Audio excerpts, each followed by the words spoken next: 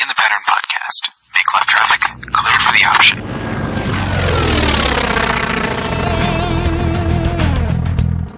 Minneapolis departure, Archer 641, Charlie 2000, climbing 3000. Line up and wait, 7 range. 4 Mike Alpha. Mark Tower, 172, Romeo Hotel, hold short on 133, ready to take off. Albert Delta, Crossing 221 Mike, entering the downwind for runway 25. I'm John. I'm Chris. I'm Brad. And I'm Mark. And we are the In the Pattern Podcast. Welcome to the In the Pattern Podcast. This is episode 82.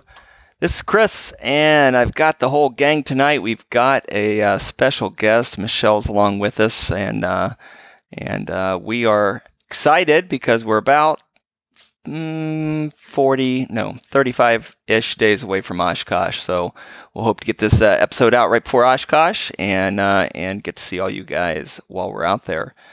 But for now, let's say hi to everybody. Mr. Conway, how you doing tonight? Hello. Doing good. Awesome.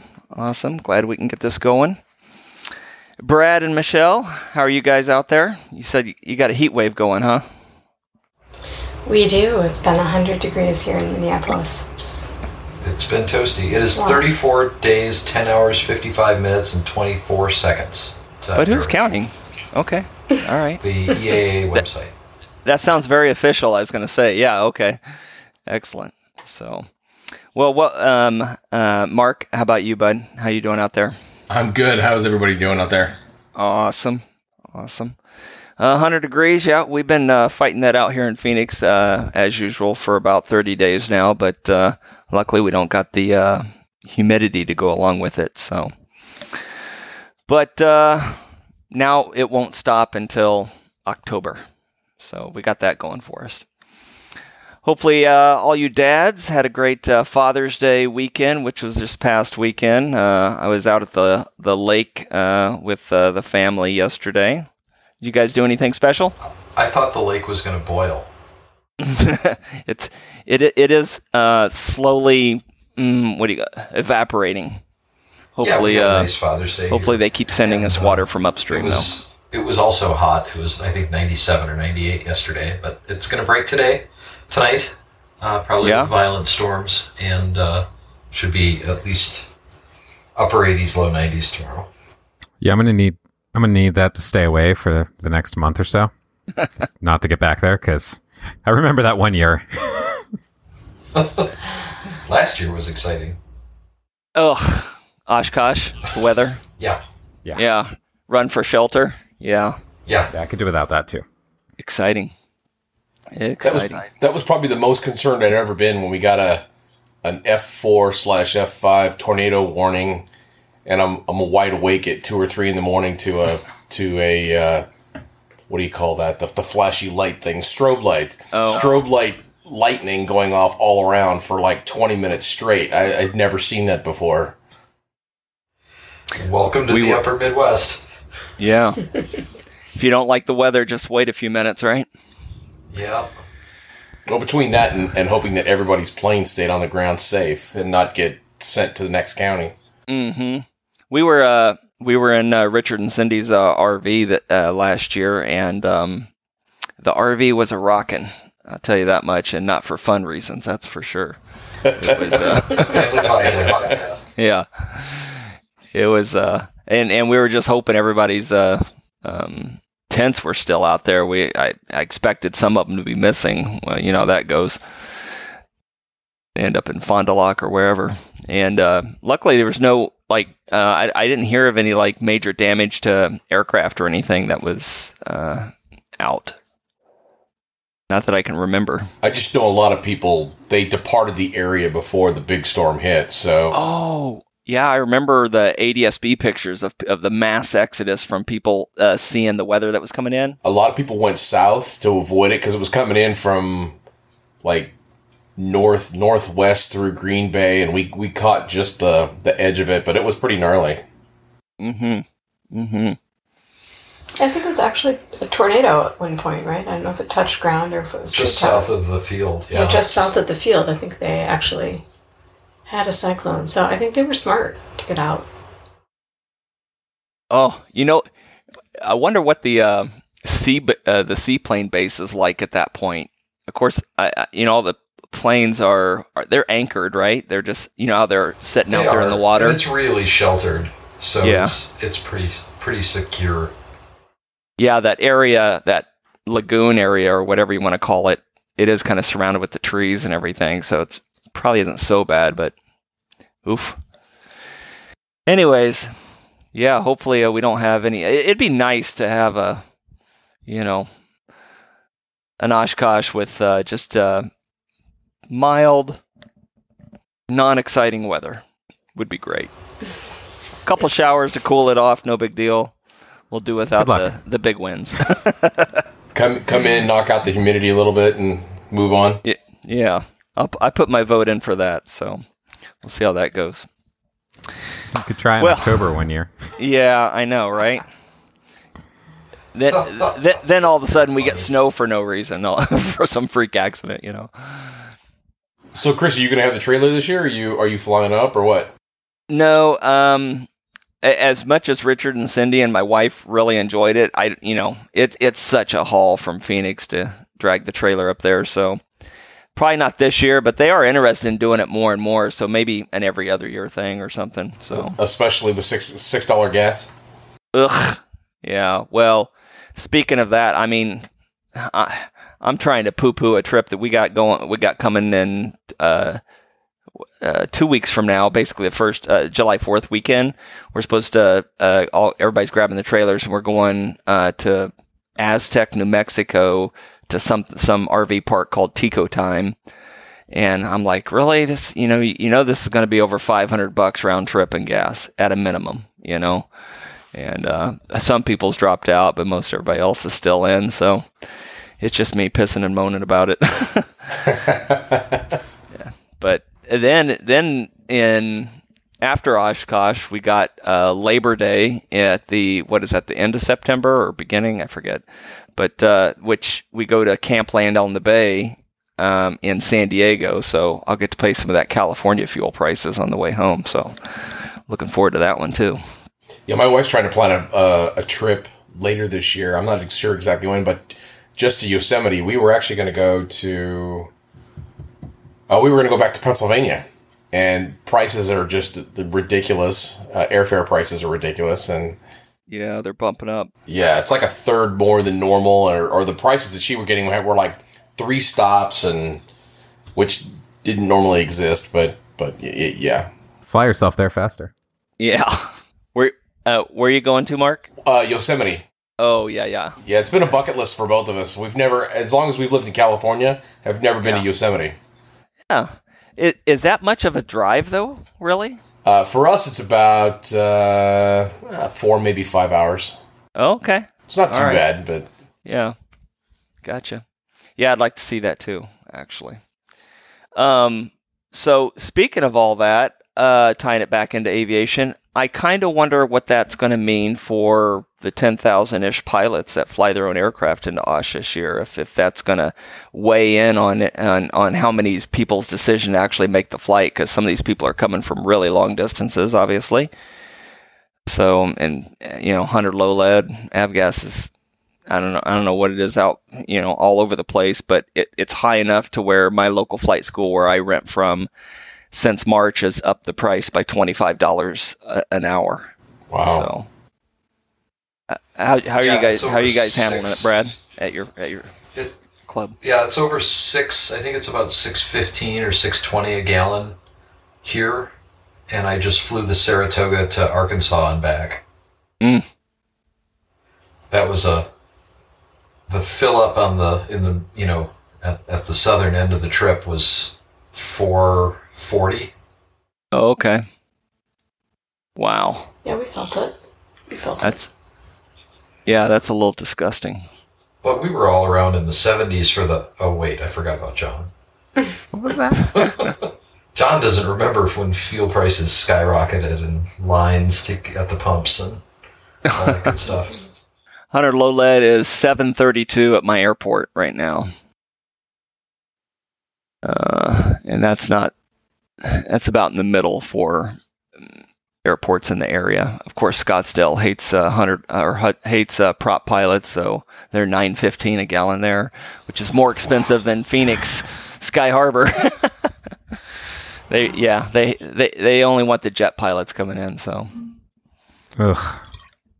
They've always been like that, though. So, but yeah, so 25. So now my 172 that was 135 an hour is now 160 an hour, which is making it a lot less fun to go fly. I did get up a couple weeks ago and just knocked out my night currency because I was expecting to go start doing some night flights with some friends and stuff. So I wanted to get current, and then they hit us with the extra $15 an hour day before yesterday, and I was like, ugh, it makes a difference. So I don't know, got to do what you got to do to stay current, but it just burns a little bit. It sure does. So yeah, I wonder how many people will scratch Osh this year because of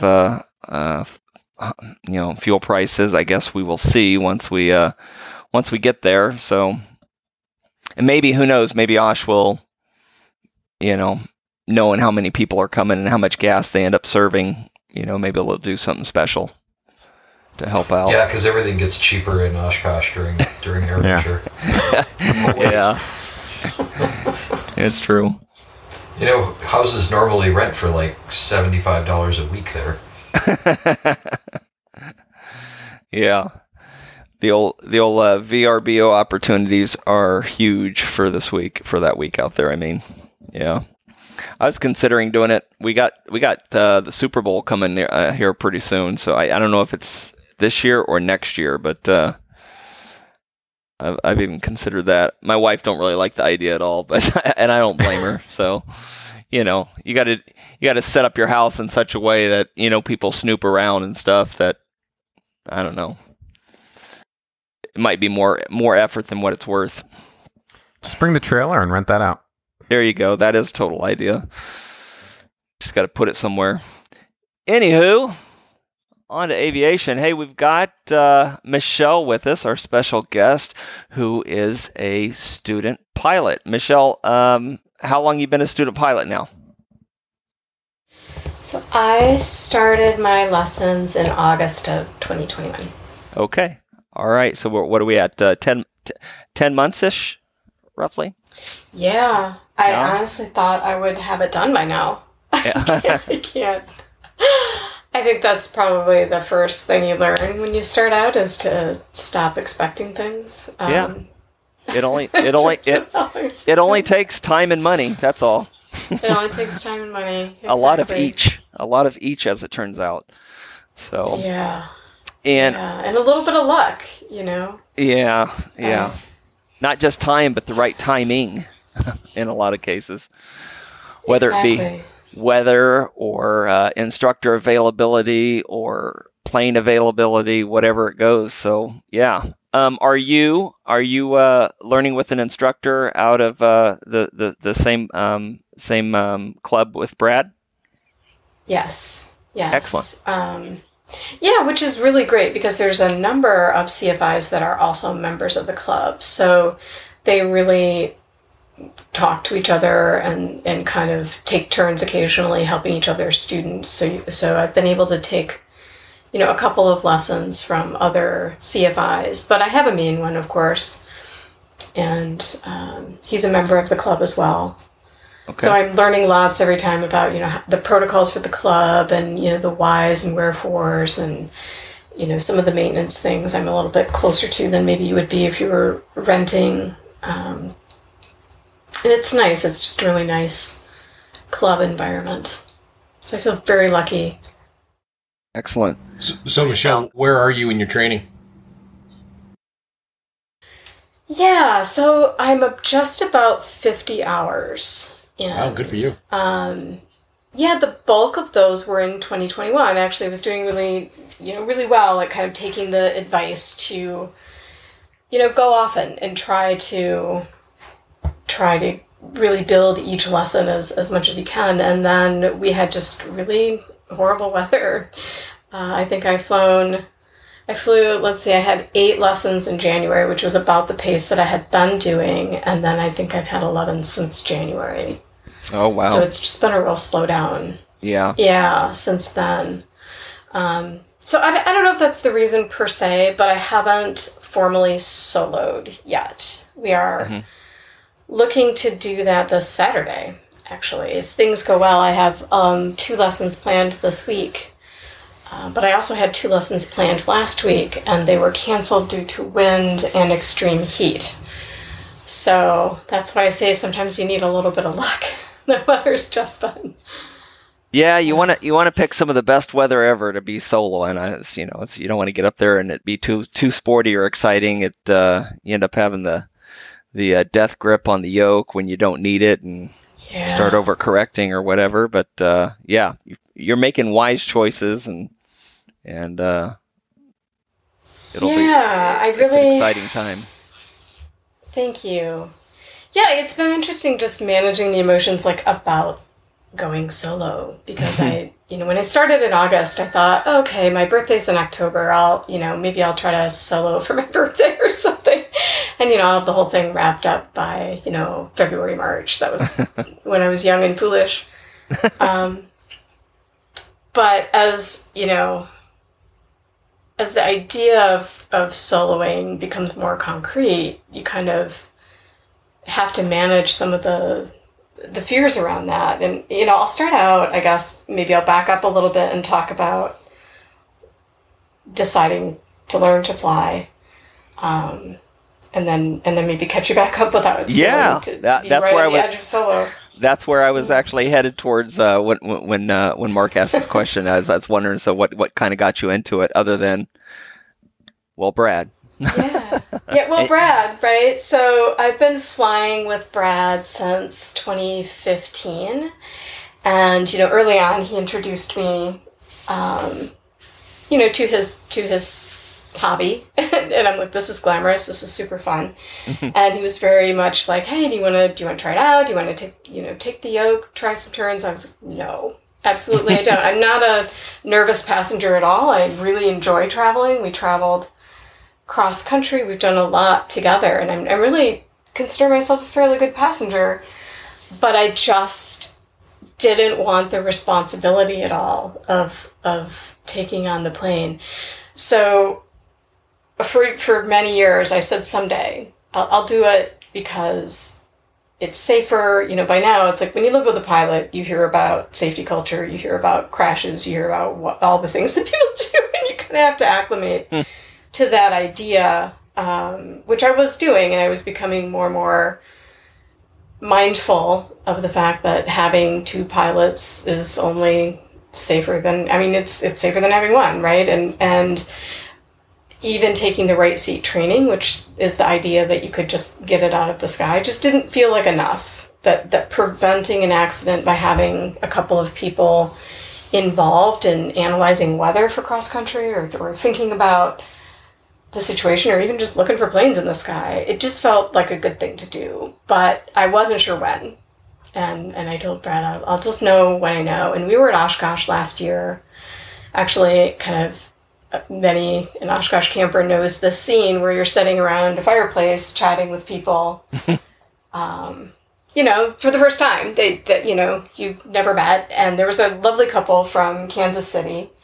And Brad was doing the polite thing and sort of asking, her, the wife, what plane she flies. And she did a very common reaction that you see there. And it's not the only reaction for sure, but a common reaction, which is, I'd never, he does all the flying. Mm-hmm. And I found myself kind of caught up in that, again, an Oshkosh feeling of encouragement, of wanting to say, hey, you really could do it. There are lots of women pilots here, and it seems really scary, but it's fun. And I thought, I'm saying these things and I'm not applying them to myself. And kind of slept on it that night and woke up the next day, and we were walking around Oshkosh looking at the simulators and the learning opportunities that they have there. And I told Brad, I think I'm ready. So I really do credit Oshkosh and the sort of pilot community for all their positive reactions when people say that they're learning, that they want to learn. I think it's very infectious. It took me a long time to get there, but taking your own advice now. She was resistant. I was resistant to the infection. Now she's infected. I know I'm infected. But for me, a lot of it really was just the responsibility of feeling like I needed to really be able to do everything all at once, which is, of course, ridiculous. I mean, you have to fly with the CFI, and they only let you practice the things that you can learn when you're ready to learn them. But I would say the first 20 hours, I had visceral reactions before every lesson of just girding my loins to go and do it for no particularly logical reason. My CFI would try to piece it apart, and I'm like, no, I'm not afraid the plane's going to fall out of the sky. Yes, I understand how lift works, you know. No, I'm not a nervous passenger. But for whatever reason, for me, it was very, very much overcoming that initial fear of being responsible for it is the best that I can describe it. But I think the first landing, and probably a lot of people remember the feeling if they don't remember the specifics, but the first time that you feel responsible for the landing, whether you're CFI assisted or coached or whatever, is really thrilling. Like, it's really exhilarating.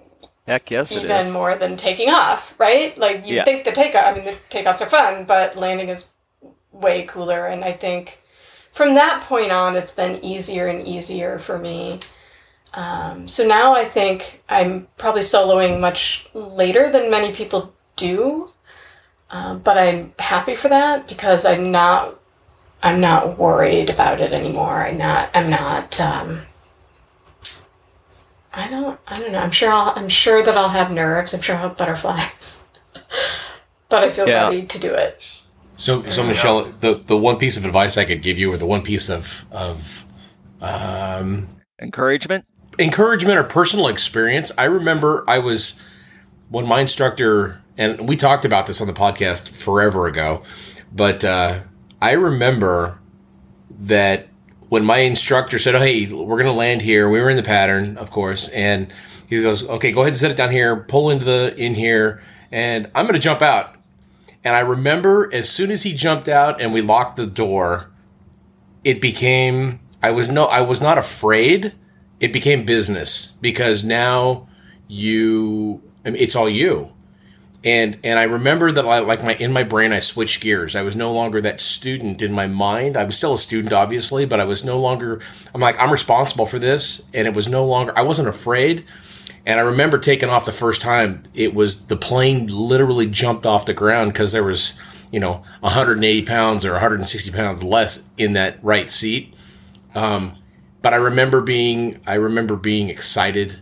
So that's something for you to look forward to. I think the day that you do it, you're going to come back and you're going to go, it was amazing. So look forward to that. Thank you. Thank you for that. Yeah, it could be Saturday. So it may not, but it could be Saturday. Thank you. I think one of the advantages I found with you're doing pattern work in your first solo. You're not doing like a solo cross country first, right? So right. It keeps you busy. Like you have to be busy because there's just so many things, and it's so ingrained in you in that point. Like there's just your mind doesn't have time to even focus on anything once you take off. Yeah. When you think about it, though, you've also, how many times have you been in the pattern? Probably 100 times already, right? It's just going to be, I'm in the pattern. Okay, I know how to do this. Yeah.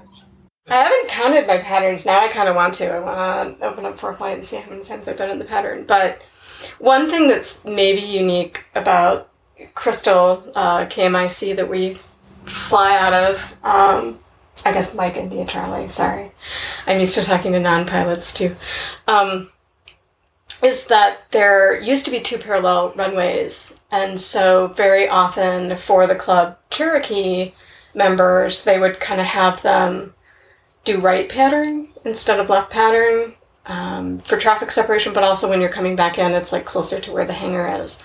So about 50% of the time I got right pattern assigned, and I think it's good. I mean, it's good to be obviously comfortable with the pattern in both directions. But as a student, I remember early on when they would switch to right after I'd gotten used to left, or vice versa. I was really annoyed.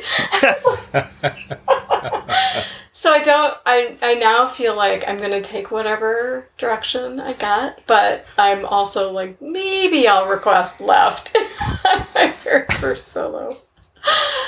Heck yeah, might as well go with what's most comfortable, if you can get it. Well, yeah, and I am working to be comfortable in both, of course, but it's just a little bit easier to see. Of course, now I'm like, maybe if I don't have that CFI in the right seat, it'll be easier to see to the right. I don't know. Nope. Well, nope. There's that. John says nope. See, but you're flying a Cherokee or Archer or what? Yeah, Warrior is usually what I'm flying, but we have 151. Archers as well. All right. Mm-hmm. Cool. Well, hey, you got a low wing. At least when you turn, turn in the pattern, you get to see the runway every time. So you got that going for you. I do. Yeah. Not like yeah, these I don't know if stupid you guys... Cessnas. But I don't know if you guys, if this is normal, but I feel like you develop a lot of affection for the trainer plane that you're learning in. They're like the stable pony. Mm-hmm. It's not the sexiest airplane. So, Michelle, I will tell you this. I got my license back in 2013, and I fly a lot of stuff, mostly Cirrus now. But the plane that I learned in was a Piper Archer, and November 83021 Mike. If I can grab that plane, if it's available, because it's a heavy use trainer. If I literally have nostalgia when I get in that thing. I'm just like, I love this little airplane. So you'll remember it forever. Same thing. Yeah. I also learned in an Archer 3, so just a newer version of that basically. And 354 Mike Alpha, yeah, it's nowhere in Arizona anymore. I found it in Camarillo at Camarillo Airport one time when we were flying in for lunch with Bill from San Diego. We flew, and I'm like, oh my gosh, there's my airplane that I learned in, and it happened to be on the ramp somewhere. I was like, wow, I knew they sold it, had no idea where it went, and here I am now at the airport where it resides. Such a weird. Like you say, like you saying, nostalgia. Such a weird feeling. Yeah. So I've got a thing for low wing airplanes myself, but I rent 172s now, and so now I learned to look at the compass and make 90-degree turns for each part of the pattern. So. Instead of looking out the window, so it's not too bad. Yeah, I know. I got all these people on the podcast now going, yeah, whatever. yeah, it's fine. Yeah.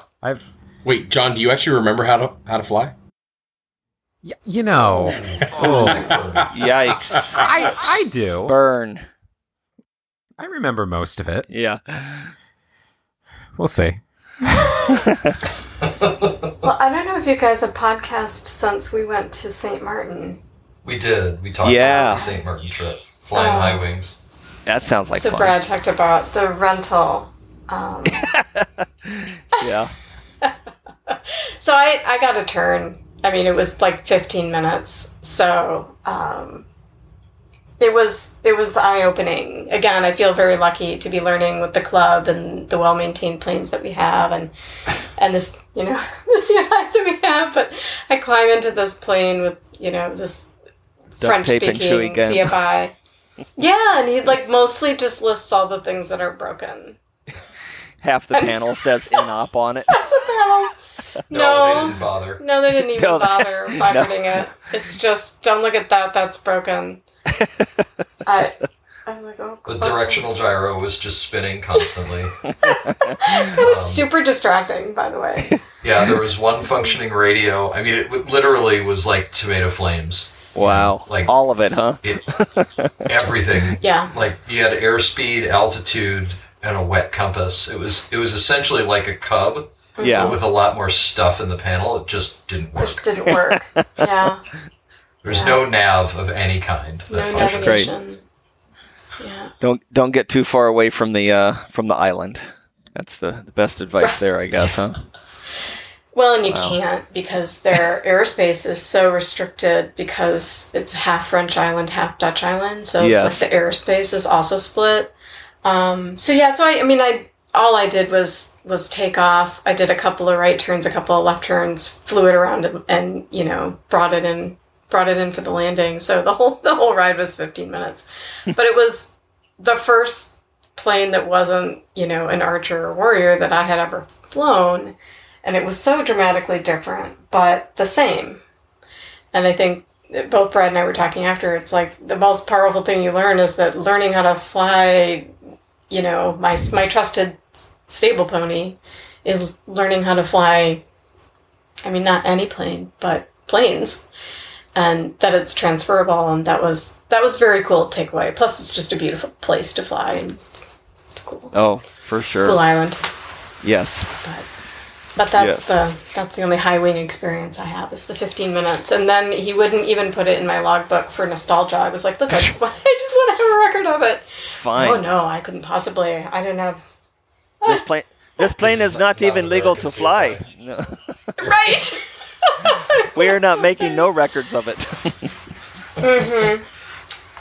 Wow. It's memories. When I transitioned from the Archer to the 172, the landings, it took me about a half a dozen of those to get comfortable with it, just because, the low wing, you have that cushion of air so much lower to the ground than you do the 172. So, yeah.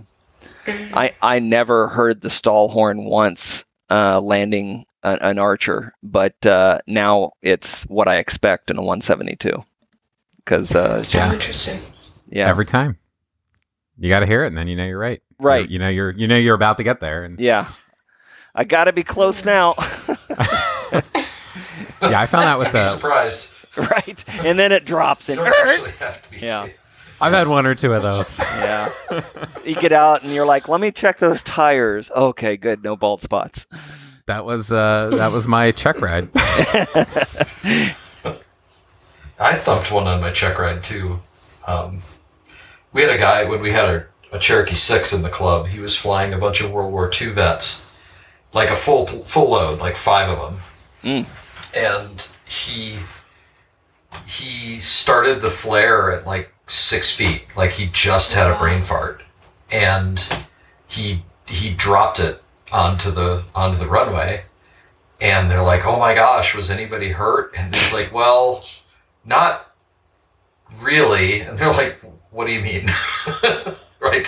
Because there was damage, and he's like, yeah. So the wing was bent. Oh. So he had to file a report, and then they always ask, and he's like, yeah. So no, but one of the guys, he wanted to look at the damage to the wing, and he kind of bent over when we were on the ground. He's outside, and he bent over to look underneath the wing, and he fell over. Oh God!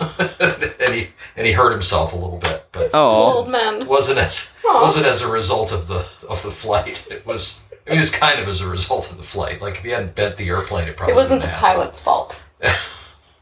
Ouch! Wow. The pilot contributed. That's a funny story. Anyway, I live a little bit in terror now, though, of the dumb early pilot things. We had somebody in the club. Yeah. Just, I don't know. They flew it somewhere. I don't know. Ohio, Tennessee. They flew to Tennessee. They flew to Tennessee. And in like an Archer, which is a long flight from here. Yeah. And while it was on the ground in Podunk, Tennessee, they did the engine start, and then they were getting themselves set up, and they realized something was in their flight bag that they needed, and the flight bag's in the back seat. And they turned around to get it, and feet came off of the brakes, and they taxied it into a fence unwittingly. And so full engine teardown in the midst of supply chain disasters. So literally a week ago today, the plane came back. Yeah, this happened in September. Wow. September. So it's now June, back half of June, and the plane is just now back online. Yeah. Wow, that's horrendous. Right? it's it's scary as an airplane owner, and just especially if you're one that uses your airplane for business and expect it to be available and ready to go, each and every time you get to it, except for when scheduled maintenance is scheduled, but then something happens and now you're in the mix to all that, and that's It's a long time to be making payments on a plane you can't fly. Oh, that's got to be even the worst, right? Yeah. Yeah. So how's your book work coming? Where are you at on that? Good. I actually passed my written exam right before we left on Christmas holiday, so that was a nice little Christmas present to myself. Yeah. There you go. Now, of course, I'm worried that I'm forgetting things, so I bought one of those oral prep guides for the truck ride. Okay. And I have Brad quiz me on that from time to time, and it's really helpful. But I was happy to have that behind me. It was a lot. And, between getting, really pushing to get all of that studying done and getting the written behind me, when I couldn't fly as much this winter, I think it really gave me good grounding, though, for the chair flying and some of the other just extracurricular reading. But it's a lot. Way more than I anticipated, I guess. It's like taking a couple of college classes. For me, I hated the weather part. I had the hardest time keeping that in my head for whatever reason. I didn't like that. That was my favorite. You like that part? Hard. I didn't like it at all. I don't mind it. I mean, I think I struggle with the stuff that isn't very practical for us here. That's harder for me to remember, some of the things that are coastal related or mountain related, but it's not as bad as the navigation to me. Like all of the just the calculations related to navigation were really strenuous. I'm like, 4 flight's great. I'm glad the written's behind me and I can just...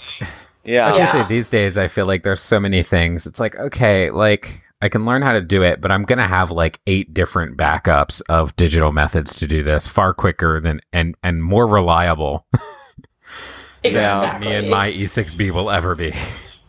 Right.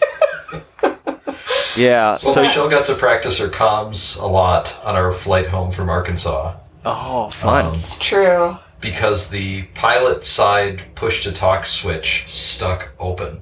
You had you had a hot mic? We had a hot mic. We had a stuck mic. And of course this happens right at the end. So would you just turn the radio comm switch from one to the other to make sure she wasn't transmitting the whole time or something, or what? Well, it was my switch that stuck. So we'd flown for 3 hours and 45 minutes of a 4-hour flight. And I'm in the descent. I've got a lot of stuff going on. And all of a sudden I realize that my mic is stuck open. I can't hear ATC. I can't hear anything. Mm-hmm. And I'm like, great. Okay. So I switch the radio to an unused frequency so that at least it's not taking out the whole ATC frequency. And I'm like, okay, the only thing I can really do now is I'll switch my microphone to COM 2, and then on COM 1 I'll set it up for the frequency. I'll switch back to COM 1, announce on the radio that I've got a stuck mic and I'm dropping flight following and see you later, and then switch back to COM 2, and I just switched back and forth with the mic from COM 1 to COM 2 on the way in, and that was okay, but it was a lot of work because every time you want to talk, you have to push a button on the audio panel and the mic, or try pushing the mic, because the mic was kind of fading in and out at this point. Sometimes it would stick and sometimes it wouldn't. So we're on the ground for 3 or 4. Go ahead. So I was going to say, Brad, during our air show that we have here every October-ish, our air boss advises all of the air crews to unplug your headset and then plug it back in. Did you try that? I'm just curious. I did not. He says that will fix the stuck mic, 90% of the time. Really? Yeah. Wow. That's a good one. That's a Okay, good I'll tip. remember that one. Thank you. What I came up with, though, when we were on the ground for 3 or 4 days, was I have a pilot in the right seat, and the right seat mic button works just fine. Probably hardly ever gets used. So I was like, okay, Michelle, you're handling comms from the departure from our CTAF, non-towered airport, to picking up flight following and all the handoffs to the approach controller and MSP and the tower. I just heard her heart start racing. I think my words were, be prepared for some errors. I'm going to do what? Well, no, she's a pre-solo student. Like, There you she's go. been driving the microphone for a while in the plane. Well, yeah, but I mean, it is different to do it cross country. But because I've been doing cross country with Brad for several years now, it's not like it was completely foreign. It is very different to do it. It is one of those things that, like, wow, this sounds super easy, and yet as soon as you have to do it, I feel like I lose 40 IQ points, and suddenly I'm like, now what do I say?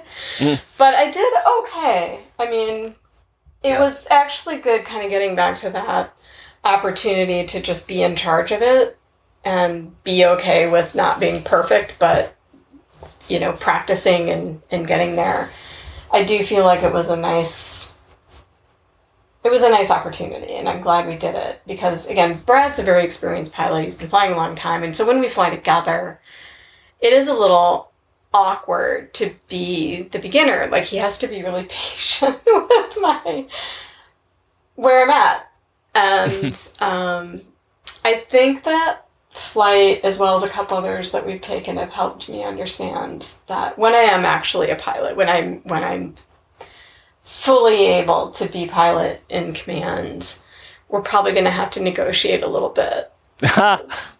What that means. Of who's PIC. Yeah, of who's absolutely. PIC, yeah, and who needs to just be quiet or take a task when assigned. So, but in general, I was happy because in the past I've done some of it on cross country, but then he's just so much smoother and faster. It's very easy for me to say, "Oh no, you just finished the trip, hon."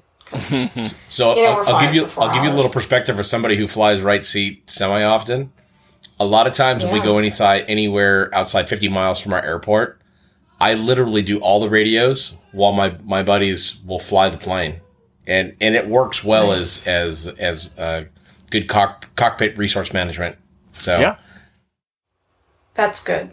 True. Yeah, I mean, I think that's probably a good divide for us too, because I won't be able to fly the complex, planes that we take for cross country for quite some time. But being able to contribute in a meaningful way is helpful. Yeah, and one other experience that we've had together is we flew together, but I was in the right seat, and Michelle was driving, and that was super interesting for me because I've never flown from the wrong seat before. And I was technically PIC because Michelle's a pre-solo student, and it was your first takeoff that you had ever executed. True.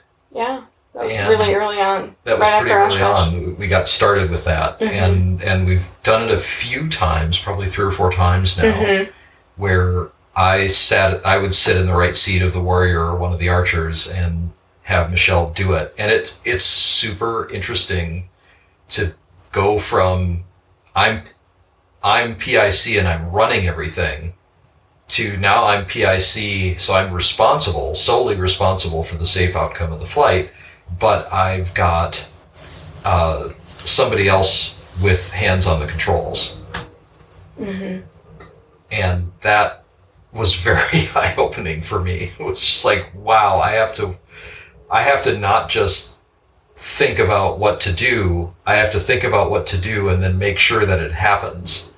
And that was really, really a brain twist. It I was surprised at how much it got me out of my zone. And we've not done that a lot. No. Because, yeah.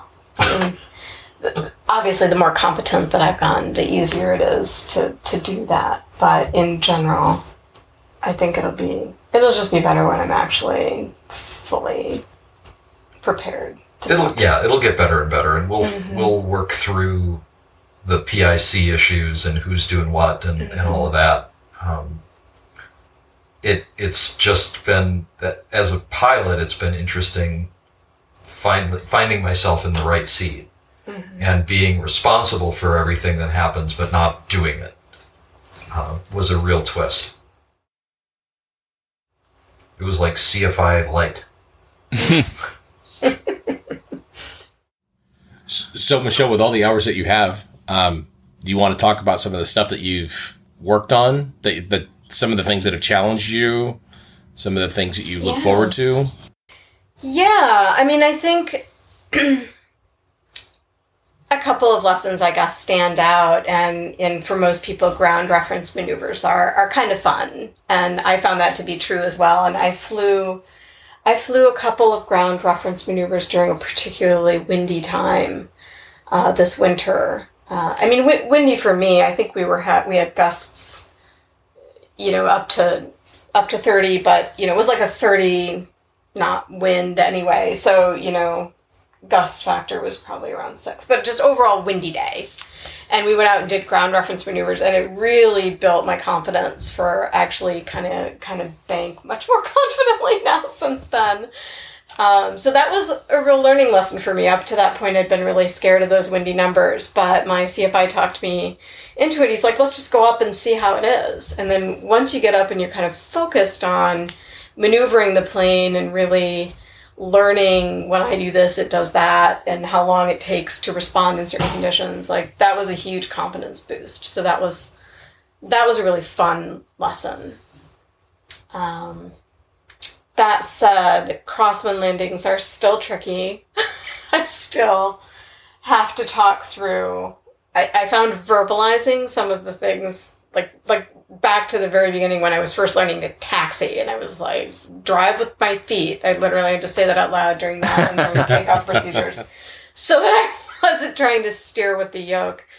And I've had a couple of other times when I have to remind myself, like, it's a crosswind landing, like this is the leg you're going to be using, and So I found during, actually after I got my certificate, crosswind landings helped me establish my personal maximums, if you will. If I would get anything above like a 15 knot crosswind, I was like, okay, I'm not comfortable with this. I have an alternate airport or a different runway. But I think those are good to help you establish what your personal minimums are, where you feel safe and you feel in control. So that's good that you had that opportunity to do that. Yeah, I agree, and I think I haven't quite settled on the numbers yet. Obviously, I'll have to get pretty close here pretty soon, for crosswind in particular. But I agree. I think there are certain risks that you take when you have it out in the right seat, when you have a CFI, but I'm much more conservative on my own, even though it built my confidence. I think it's just, I want it to stay fun. I can remember on some of my solo cross countries and solo flights coming back to the airport, and the winds were a little bit higher than what I was real happy about, but I just said to myself, well, if it looks good, I land. If I don't, I go around and try again. And it worked out on the first try. Luckily, everything went well, and it wasn't as bad as my mind was letting me think it was, just went back to my training. And I don't know how many BFRs I've been through with my instructor where we end up finding the windiest runway in all of Phoenix to go do landings at or whatever, and we have rewritten the max demonstrated crosswind component of a 172 I don't know how many times, somewhere in the neighborhood of 23 knots. So it's you feel really comfortable, doing that type of stuff with your instructor there. How comfortable I'd be at that today, even though I've done it, with him there. Without him there, even though I'm the one fully at the controls, I know he's always there to help correct in case I'm, thinks I'm out of line one way or another. But it does help boost the confidence when you do have some windy crosswind days to go grab an instructor who's happy to do that with you and just let you go feel what that's like. For sure. Yeah, I certainly, I think I recommend it. I don't know if it needs to be like the first lesson, but for me it came, after 20 hours in, and it was perfect. But I have a question for you guys. So I'm now starting to work toward the cross country, right? And we're working on some of those skills, which includes flying to airports that you don't know as well, or coming back to your home airport from maybe an unfamiliar direction. And what I've been learning is how different, like I can spot the airport when I'm at 3,500 feet, and then as I'm descending to pattern, it's gone. Mm-hmm. It's disappeared in the trees. I'm like suddenly like, where is it?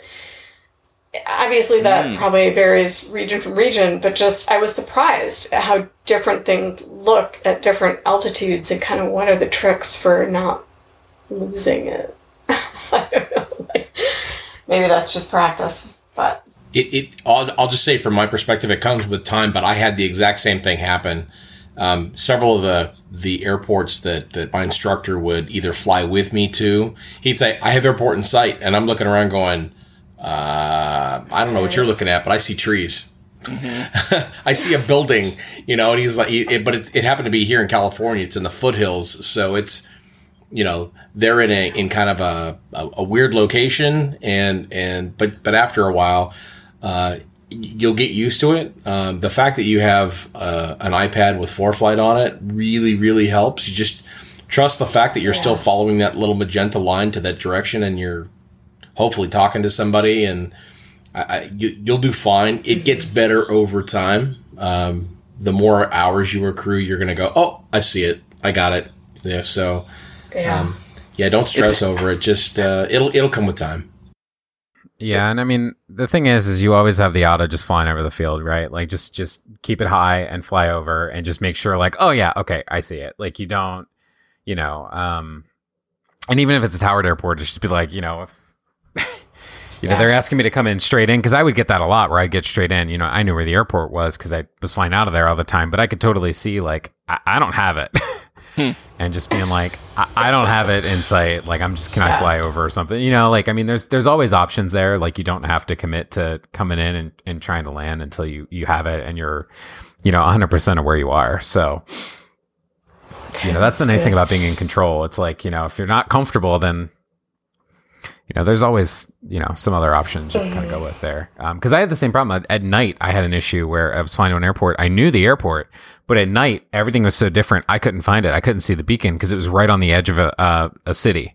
And so there was like no lights and then a ton of lights. And I could not find it.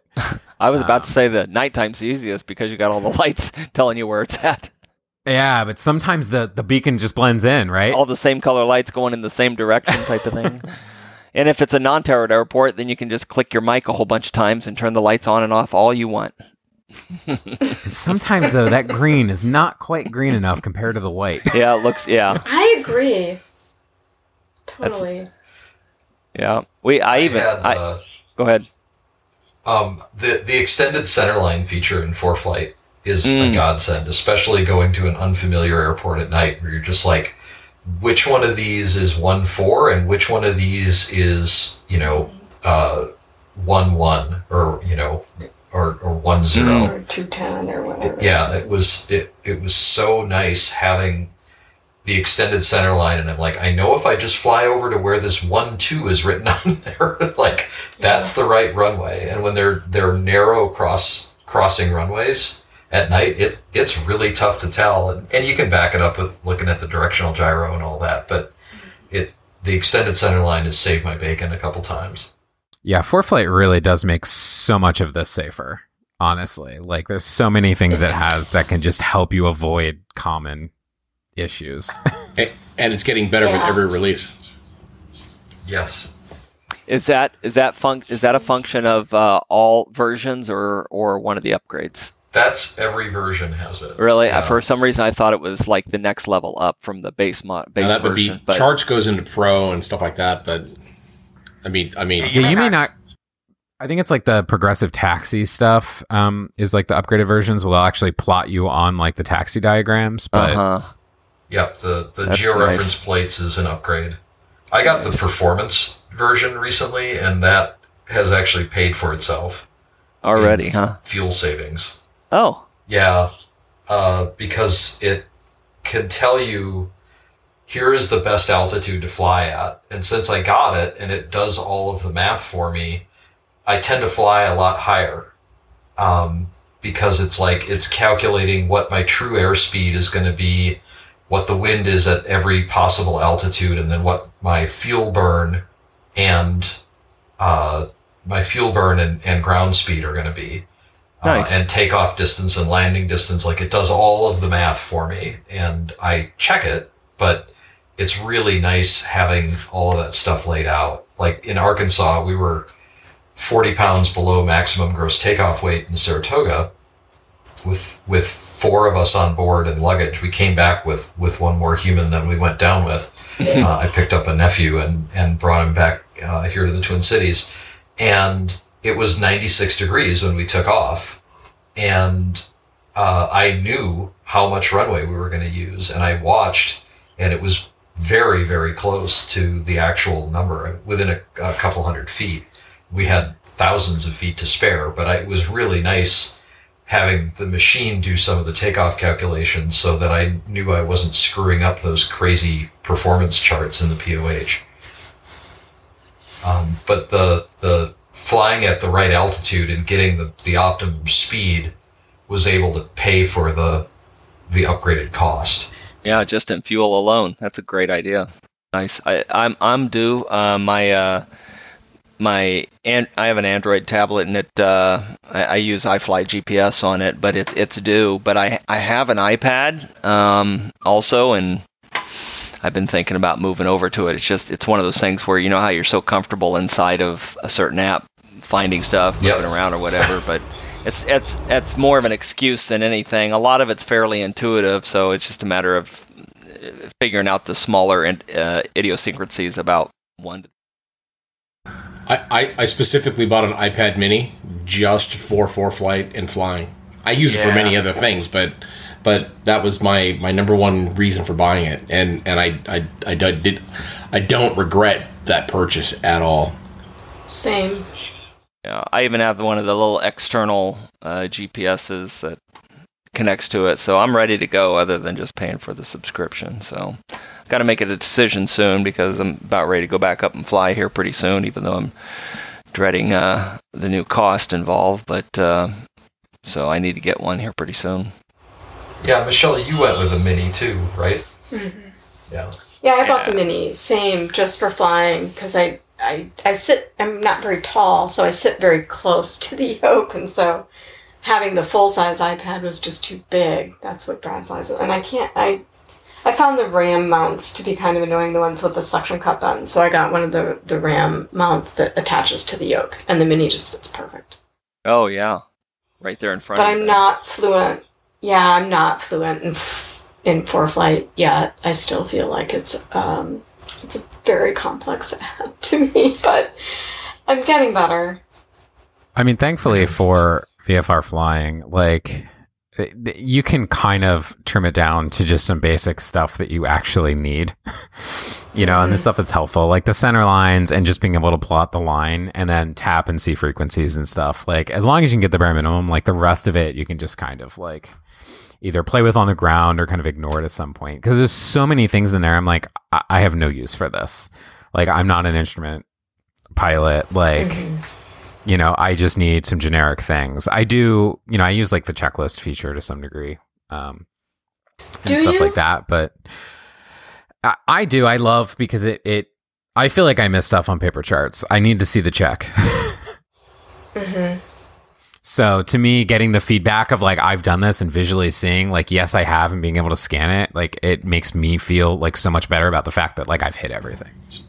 So one of the big things that I was taught early on, because my instructor is a former F-15 pilot, It's always, this is the way that they work in the military, is do, then verify. So run your all of your pre-flight and your checks and everything, then go through the checklist again just to make sure that you hit everything.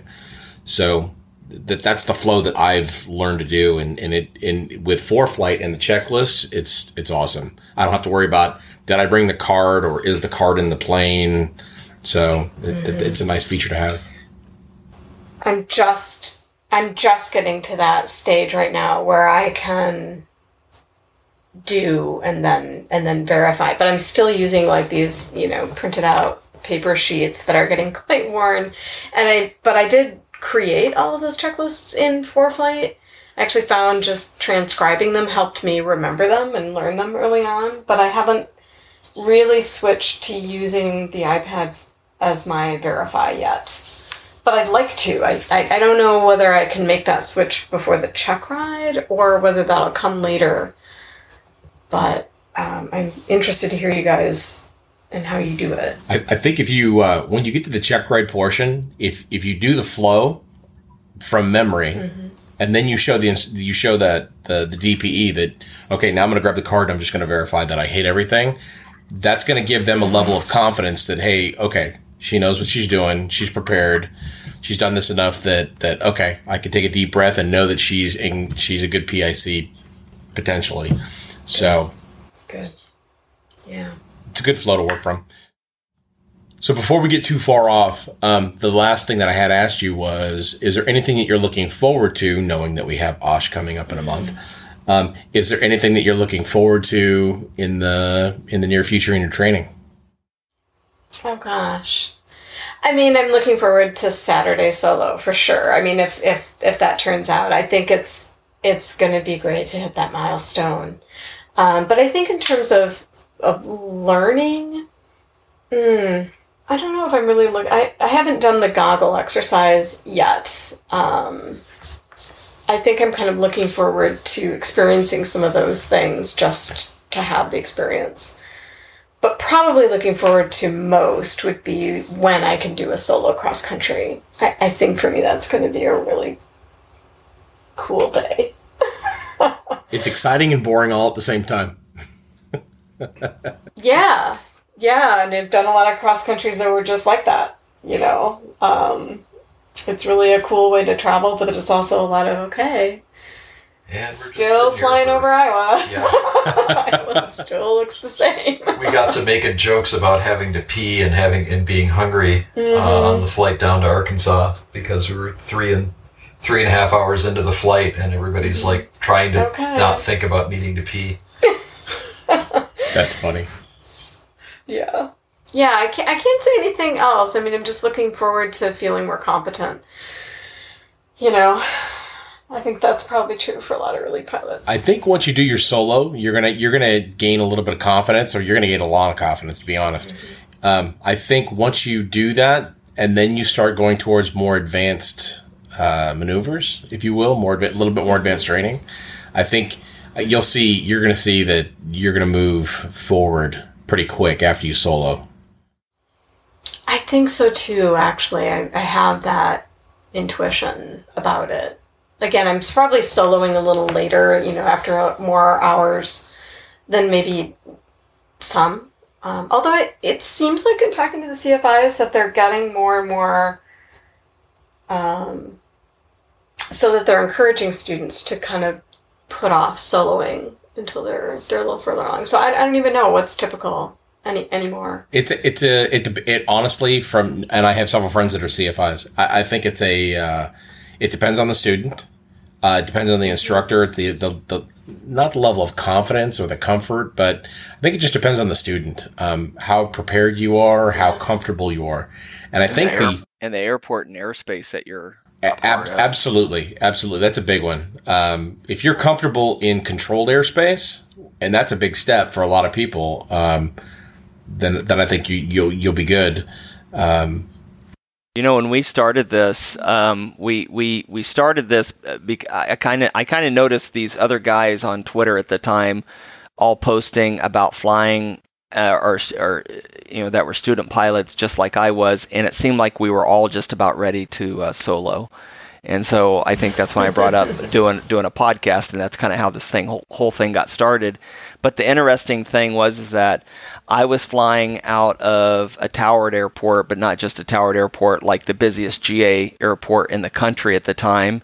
And then I think Mark, were you flying out of a non-towered airport? Yep. The two fields that I train at are uncontrolled, so it was completely different. And then we had John, who was on the other coast. That was had to talk to somebody.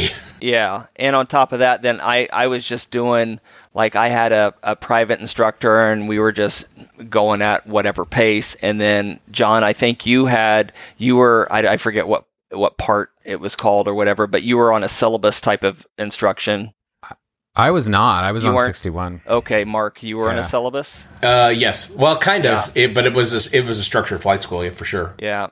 So we were all kind of doing it a little bit differently, and I was frustrated at myself because some people were getting to solo at 10 hours because that was allowed by their instructor and the flight school or whatever it was. And my instructor wouldn't let me wouldn't let me solo until I was at 20 hours because supposedly that was the minimum because it was Deer Valley and the airspace was busy and yada yada yada.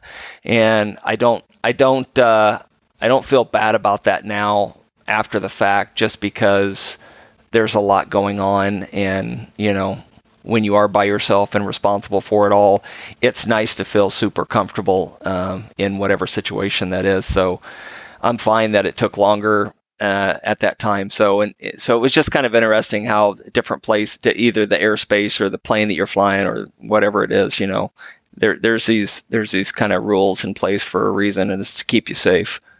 Yeah, absolutely. I think without pulling up my logbook, I think I was like 12 to 15 hours. I thought it was longer than it needed to be, but then at looking back, I'm glad my instructor helped me to when I did do it. But and I think, Michelle, in your position that you're at a towered field, I think it's probably it may be a minimum number, but I'm not 100% sure. Yeah, I don't know. I fully own that. I think being an older student, I'm not in my 20s, so I probably would have learned faster in my 20s, but I think I definitely have better judgment now. So I kind of own that I just might be one of those students that, just wasn't ready to solo early. I definitely feel better now than I would have even... I feel like I've been ready to solo since about February, and it's just been timing that's kind of held it off. That's been my own assessment of how I'm doing. So are you guys flying into Osh this year? Probably not. No. I've not actually flown even as a passenger into Oshkosh, but it's so much easier for us to car camp. It's not that far. I don't know, Brad, do you have comments? So, Michelle, here's no pressure, but the very first time that I flew into Oshkosh was with Brad. Oh. And I've got to leave Oshkosh with Brad.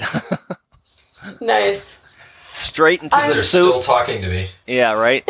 Straight into the soup on the rainiest Oshkosh Sunday afternoon ever, man. This thing was ridiculous. I think the last 3 times that I've flown out of Osh, it's been just the same exact way. You fly in through about 1,000 to 2,000 foot layer of garbage, and then you're up and above it, and then it's crystal clear after that. But I was just curious if you guys were going to fly in. I'm like, okay, who's in the left seat? Who's in the right seat? There you go. Yeah, well, it would. Yeah. Well, student operations are prohibited, so right. So honestly, my I'm leading up to is like when you get your certificate, you get your license. I'm curious who's going to be left seat, who's going to be right seat on a regular occasion. So am I. I want Michelle to be in the right seat because I want her building time to be able to fly the bigger equipment. There you go. You mean the left seat? In the left seat. You mean the left seat? Yeah. I want her PIC. Yeah. Yeah. Mm-hmm. Is there so at your school you were mentioning, of course, they've got the more complex and high performance aircraft. What's your school's rules for moving up to the next one since you're going to be a student there? Can you go right away and say, okay, now I want to get checked out in the whatever, or do you need X amount of hours? You can get checked out whenever you want. You can fly it when you have 250 hours for the Aero and 500 hours for the Saratoga. Gotcha. Okay. But that's insurance, right? That's just insurance. It's an insurance requirement. Yep. I mean, because we're a club, so it's not like a formal school. Yep. Yeah, and it used to be a lot lower, but the insurance changed a year or two ago and got kind of crazy. But the Dakota, I mean, we could fly to Oshkosh in the Dakota. Easily, yeah. And that, what would I need to be just able a high to, performance. I just need high performance Yep. for that. Okay. And you could do that during your student time, but I'm busy. there's not. Yeah, you're busy. You don't need one extra knob to pull, and a heavier right foot. Right. So, pass the check ride, and anytime you're ready, you can get the high performance. There's nothing stopping you. We could easily. I flew to Oshkosh the first time with Aiden in one of the Archers, in 9461 Charlie. Oh yeah. And so maybe 2023. Yeah. Would be me. You can flying. join the zoo. There you go. Yeah. I mean, I don't. There's no way that I'll get through everything by the end of July this year. So maybe. See, and I've just stopped even predicting anymore because I started out with like, it'll probably be this, and now I'm just like, it'll be when it'll be, you know. But maybe I'll know when my check ride will be by the end of July. But who knows? Who knows? Another small piece of advice: don't be in a hurry. Do it when you're ready. Don't do it because you feel pressure to do it. That is such good advice, I think, and I think I see a lot of other students because a lot of people join our club to learn because it's such a good deal. You know, they come in and learn. So there's a number of other, like I have a little cohort of members. We're always vying for the reservation times. We have 30 people on the wait list right now. 30 people on the wait list for the club, but I don't know how many are active students right now. I mean, it's probably a dozen that are learning. You know, like I'm learning for the first time, not getting an instrument or anything like that. But they, you can tell, like all students start out with like, how much is it going to cost me? How many hours is it going to take? You know, when are my milestones going to come? And I learned to let all of them go. There you go. It's going to cost a lot. It's going to take however long it takes. The milestones will happen. Yep. Like, just trust the process. It varies by student, period. Yeah. Yeah. Yeah. That's good. Yeah. And commit to the lifestyle, you know? There you go. That's a great piece of advice. Graduating. Right there. Yeah. But it's always good to hear it validated. Having flown with a couple different instructors, have you found them to be similar in their instruction style because they're teaching in the same planes out of the same airport, blah, blah, blah, or you're like, wow, well, he was teaching me to do it this way and you want me to do it this way. How about that? It's funny. So I've really only flown with other than the French CFI, so we'll just leave him out, but the two CFIs at the club. The biggest difference is the one who's way more experienced. He's been a CFI for a long time. I don't know how long Craig's been a CFI, but he's got 8,000 hours of dual. I mean, yeah, it's ridiculous. Yeah. So his approach to teaching, like he has a lot more games that he plays with you, like exercises, things that he can take you up and just see what you're working on, and it's a little more fun. The CFI, and I very much like my CFI, Phil. He's doing a great job, but he's a little newer and tends to be a little bit more bookish and sends me a lot of reading material and talks. Like the first 10 lessons we had, we probably talked as much as we flew, and so that's taken a little adjustment. So there's definitely stylistic differences. And yes, there are different tips. So I think overall, the more CFIs you can come in contact with, the better. And I'm definitely planning before the check ride to fly with 2 other CFIs in the club that I haven't flown with, if I can, just to pick up added tips. So normally when you're doing stage checks, that's kind of a standard protocol. Oh, is it? Oh, it's not just a strategy I thought of. No, but it's a really good one. Having been bounced around CFIs, I mean, I had a couple that like left or something happened, and I ended up with another CFI, and there was so many different things you'd pick up from each one, and you kind of like meld it all together, right, into like your own style, kind of in the end, which was super awesome. And even just flying with pilots after that, I found it's like every pilot I fly with, it's like, oh, okay, I didn't think about that. That's a new way to look at it.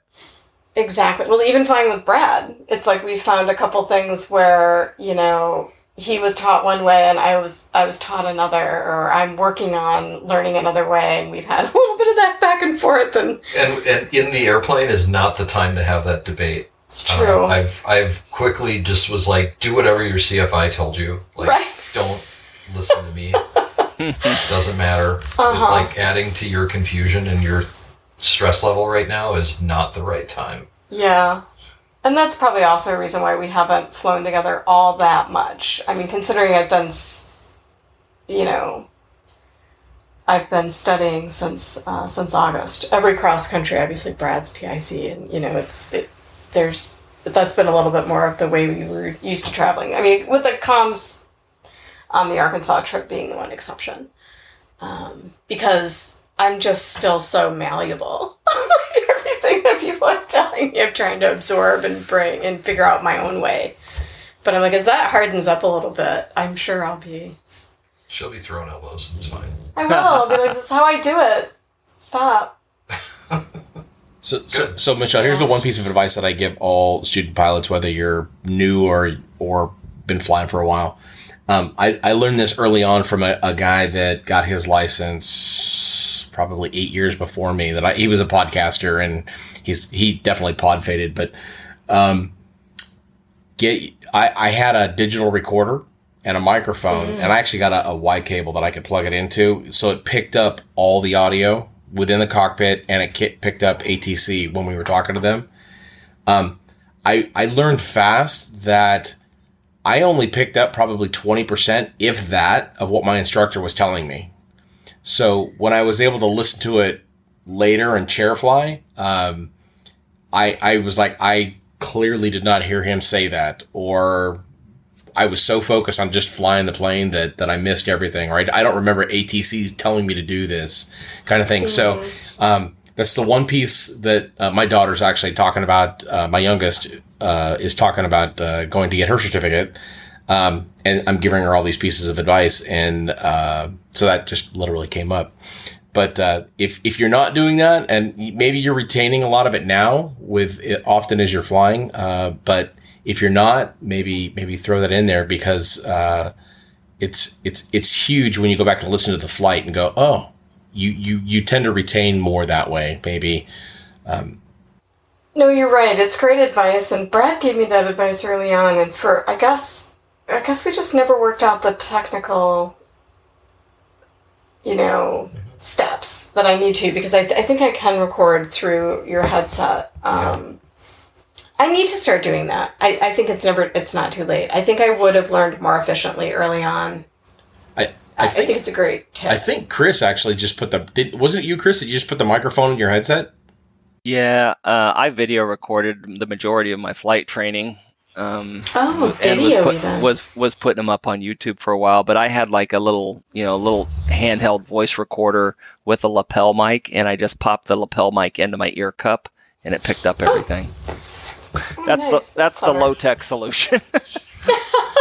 You could do that. You could totally do that by just getting a lapel mic that would connect to your phone and just turn on your audio recorder. Yeah, take an AirPod and just stick one in the cup, and yep, that's like the minimum. Or if you can get a Y cable, you could probably plug that into like a Lightning, adapter. Yep, and just pipe it into your phone or whatever, or get a dedicated recorder. I had a dedicated recorder, but it stopped working after a while, and I stopped fiddling with it. So I'd probably just do my iPhone these days if I could. Easy peasy. Yeah, I think I might try to figure that out for tomorrow's lesson, because I I do think, looking back, that it's astounding how much your brain is just working so hard, and I just think the memory goes first. I swear sometimes I'd be taxiing back and I'm like, I don't even remember the first half of the pattern that I just did. It's such a visceral experience, I guess, flying. I have never been more mentally tired than after a flight. Like, yes. Yeah, and it's getting better. I think the first perception that it's getting better is when things start slowing down, you know? When suddenly the takeoff is like, well, this is actually taking quite a while. Absolutely. That's a good marker for yourself to know that, okay, I'm comfortable with this now. Uh-huh. Let's move on. Yep. When things slow down, your brain can actually think about things and look around. Yeah, no, it's when you're doing your steep turns and the first time that you go through your own wake turbulence and wonder what that is, and your instructor is all excited because you flew basically a perfect 45 steep turn or whatever, and you hit your own. Now that becomes the benchmark for every one of those that you do, right? You're upset when it doesn't happen. Yes, yeah, it's true. I don't know. My CFI is really obsessed on stalls. He just always wants to take me out and do stalls all the time. Yeah. Okay. There's never a lesson that goes by without a stall or two. And in a Warrior, that's such a non-event that it's not even fun. Yeah. That was my thing. I was always like, did it stall yet? Did it stall yet? And they're like, push the nose down. I'm like, are you sure? We're just mushing to the ground. Yeah. You know? It's not wanting to turn left or right. It's just we're going to the ground just in kind of a flat, mushy state. But yeah. And you still do them in your flight reviews. Yep. Yeah. Slow flight what are is those? The best, though. You like that? What's a flight review? I do. Slow flight's really fun. It's just relaxing. Heck yeah. That's awesome. Well, I hope, and I'll speak for the rest of us, I hope that you do get to do your solo on Saturday. If you do, best of luck, and you've got Let us know. Yeah, absolutely. Let us know, and hey, you know what? Maybe we'll do another podcast just for your solo before we hit Osh. So yeah, if not, we'll talk about it there. Absolutely. Yeah, absolutely. I do want to mention that I did go back. This was probably in October, shortly after I started my lessons. I did go back and listen to some of your early podcasts, and they totally hold up. I just want you to know. That's good to know. I listened to quite a few podcasts from people. So flight training, still flight training, you're saying, huh? It is, and I still think do it the same way. Yep. And when you're new to the experience, you still want to hear about other people's experiences. So, thank you for sharing and creating all of that content. And so relevant. Appreciate it. Sounds like I should do that then. Go back and listen. There you go. Yeah. I mean, it's been 5 years. Gosh, why does it seem like it hasn't been? But you would know. But I know yeah. Crazy. Because Owen just turned 6, so he was about a year old when the last time I flew. I've been in a plane since then, but not as PIC. Right. Well, we're getting on in this podcast a little deep now, but I wanted to bring up just a couple things real quick. You mentioned of insurance a little while ago with moving on to the more complex aircraft in your fleet there, but so I'm on the hunt for an aircraft myself to be an aircraft owner, and I look literally every day, and of course, just like everything else, during the pandemic, the cost of aircraft have went up for some stupid reason. So, but I think things are leveling off now. It seems like the planes that have been put up for sale are now sitting longer than they were before. So that's a good thing. That's going to make prices come back down, I think, to reality. I get a little upset about the armchair people on Facebook telling other people that their plane ain't worth what it is. But, I've sold a lot of things in my lifetime, and it's really difficult to negotiate up. It's a lot easier to negotiate down. So I don't care what you ask for your airplane. The only people that's going to be bothered by talking to you about it are buyers. So, if they're a real buyer, then we could talk about negotiating the price. Anyways, you brought up insurance earlier, so I hit up our good friend Victoria Neuville at AirPros about some insurance quotes because I was wondering, can I afford insurance on these planes that I'm looking at? Turns out I can't. Oh. So I've redirected myself on what I'm going to look at for aircraft. But so like I told Victoria basically what I'd like to get is like a Bonanza S35 or a Comanche 260. I wanted something 4 seats, decent useful load, and can do about 200 miles an hour. Well, so she sent me back some examples of policies they had written recently on similar aircraft with people similar time or whatever. And so she goes, here's some Bonanza examples. Here was a $110,000 Bonanza with a student pilot and a private pilot, but no instrument rating. Any guesses on the yearly? $110,000 hull? Yeah. 8? Yeah. Grand? $8,200. Yeah. Yeah. $200,000 Bonanza with a non-instrument rated private pilot, but no retract time. $7,100 annually. And she says that for whatever reason, the insurance companies aren't real fond of Comanches for whatever reason. I don't know. Maybe because parts are getting harder to find. I don't know. Here we go. An instrument pilot with 300 hours of retract and an $80,000 value. $1,900 annually. That's reasonable. Yeah, get the instrument. An instrument rated pilot with 20 hours of retract and an $88,000 hull. $6,700 annually. I'm like, huh? Yeah. So that's the 300 hours of retract, after right? The first year.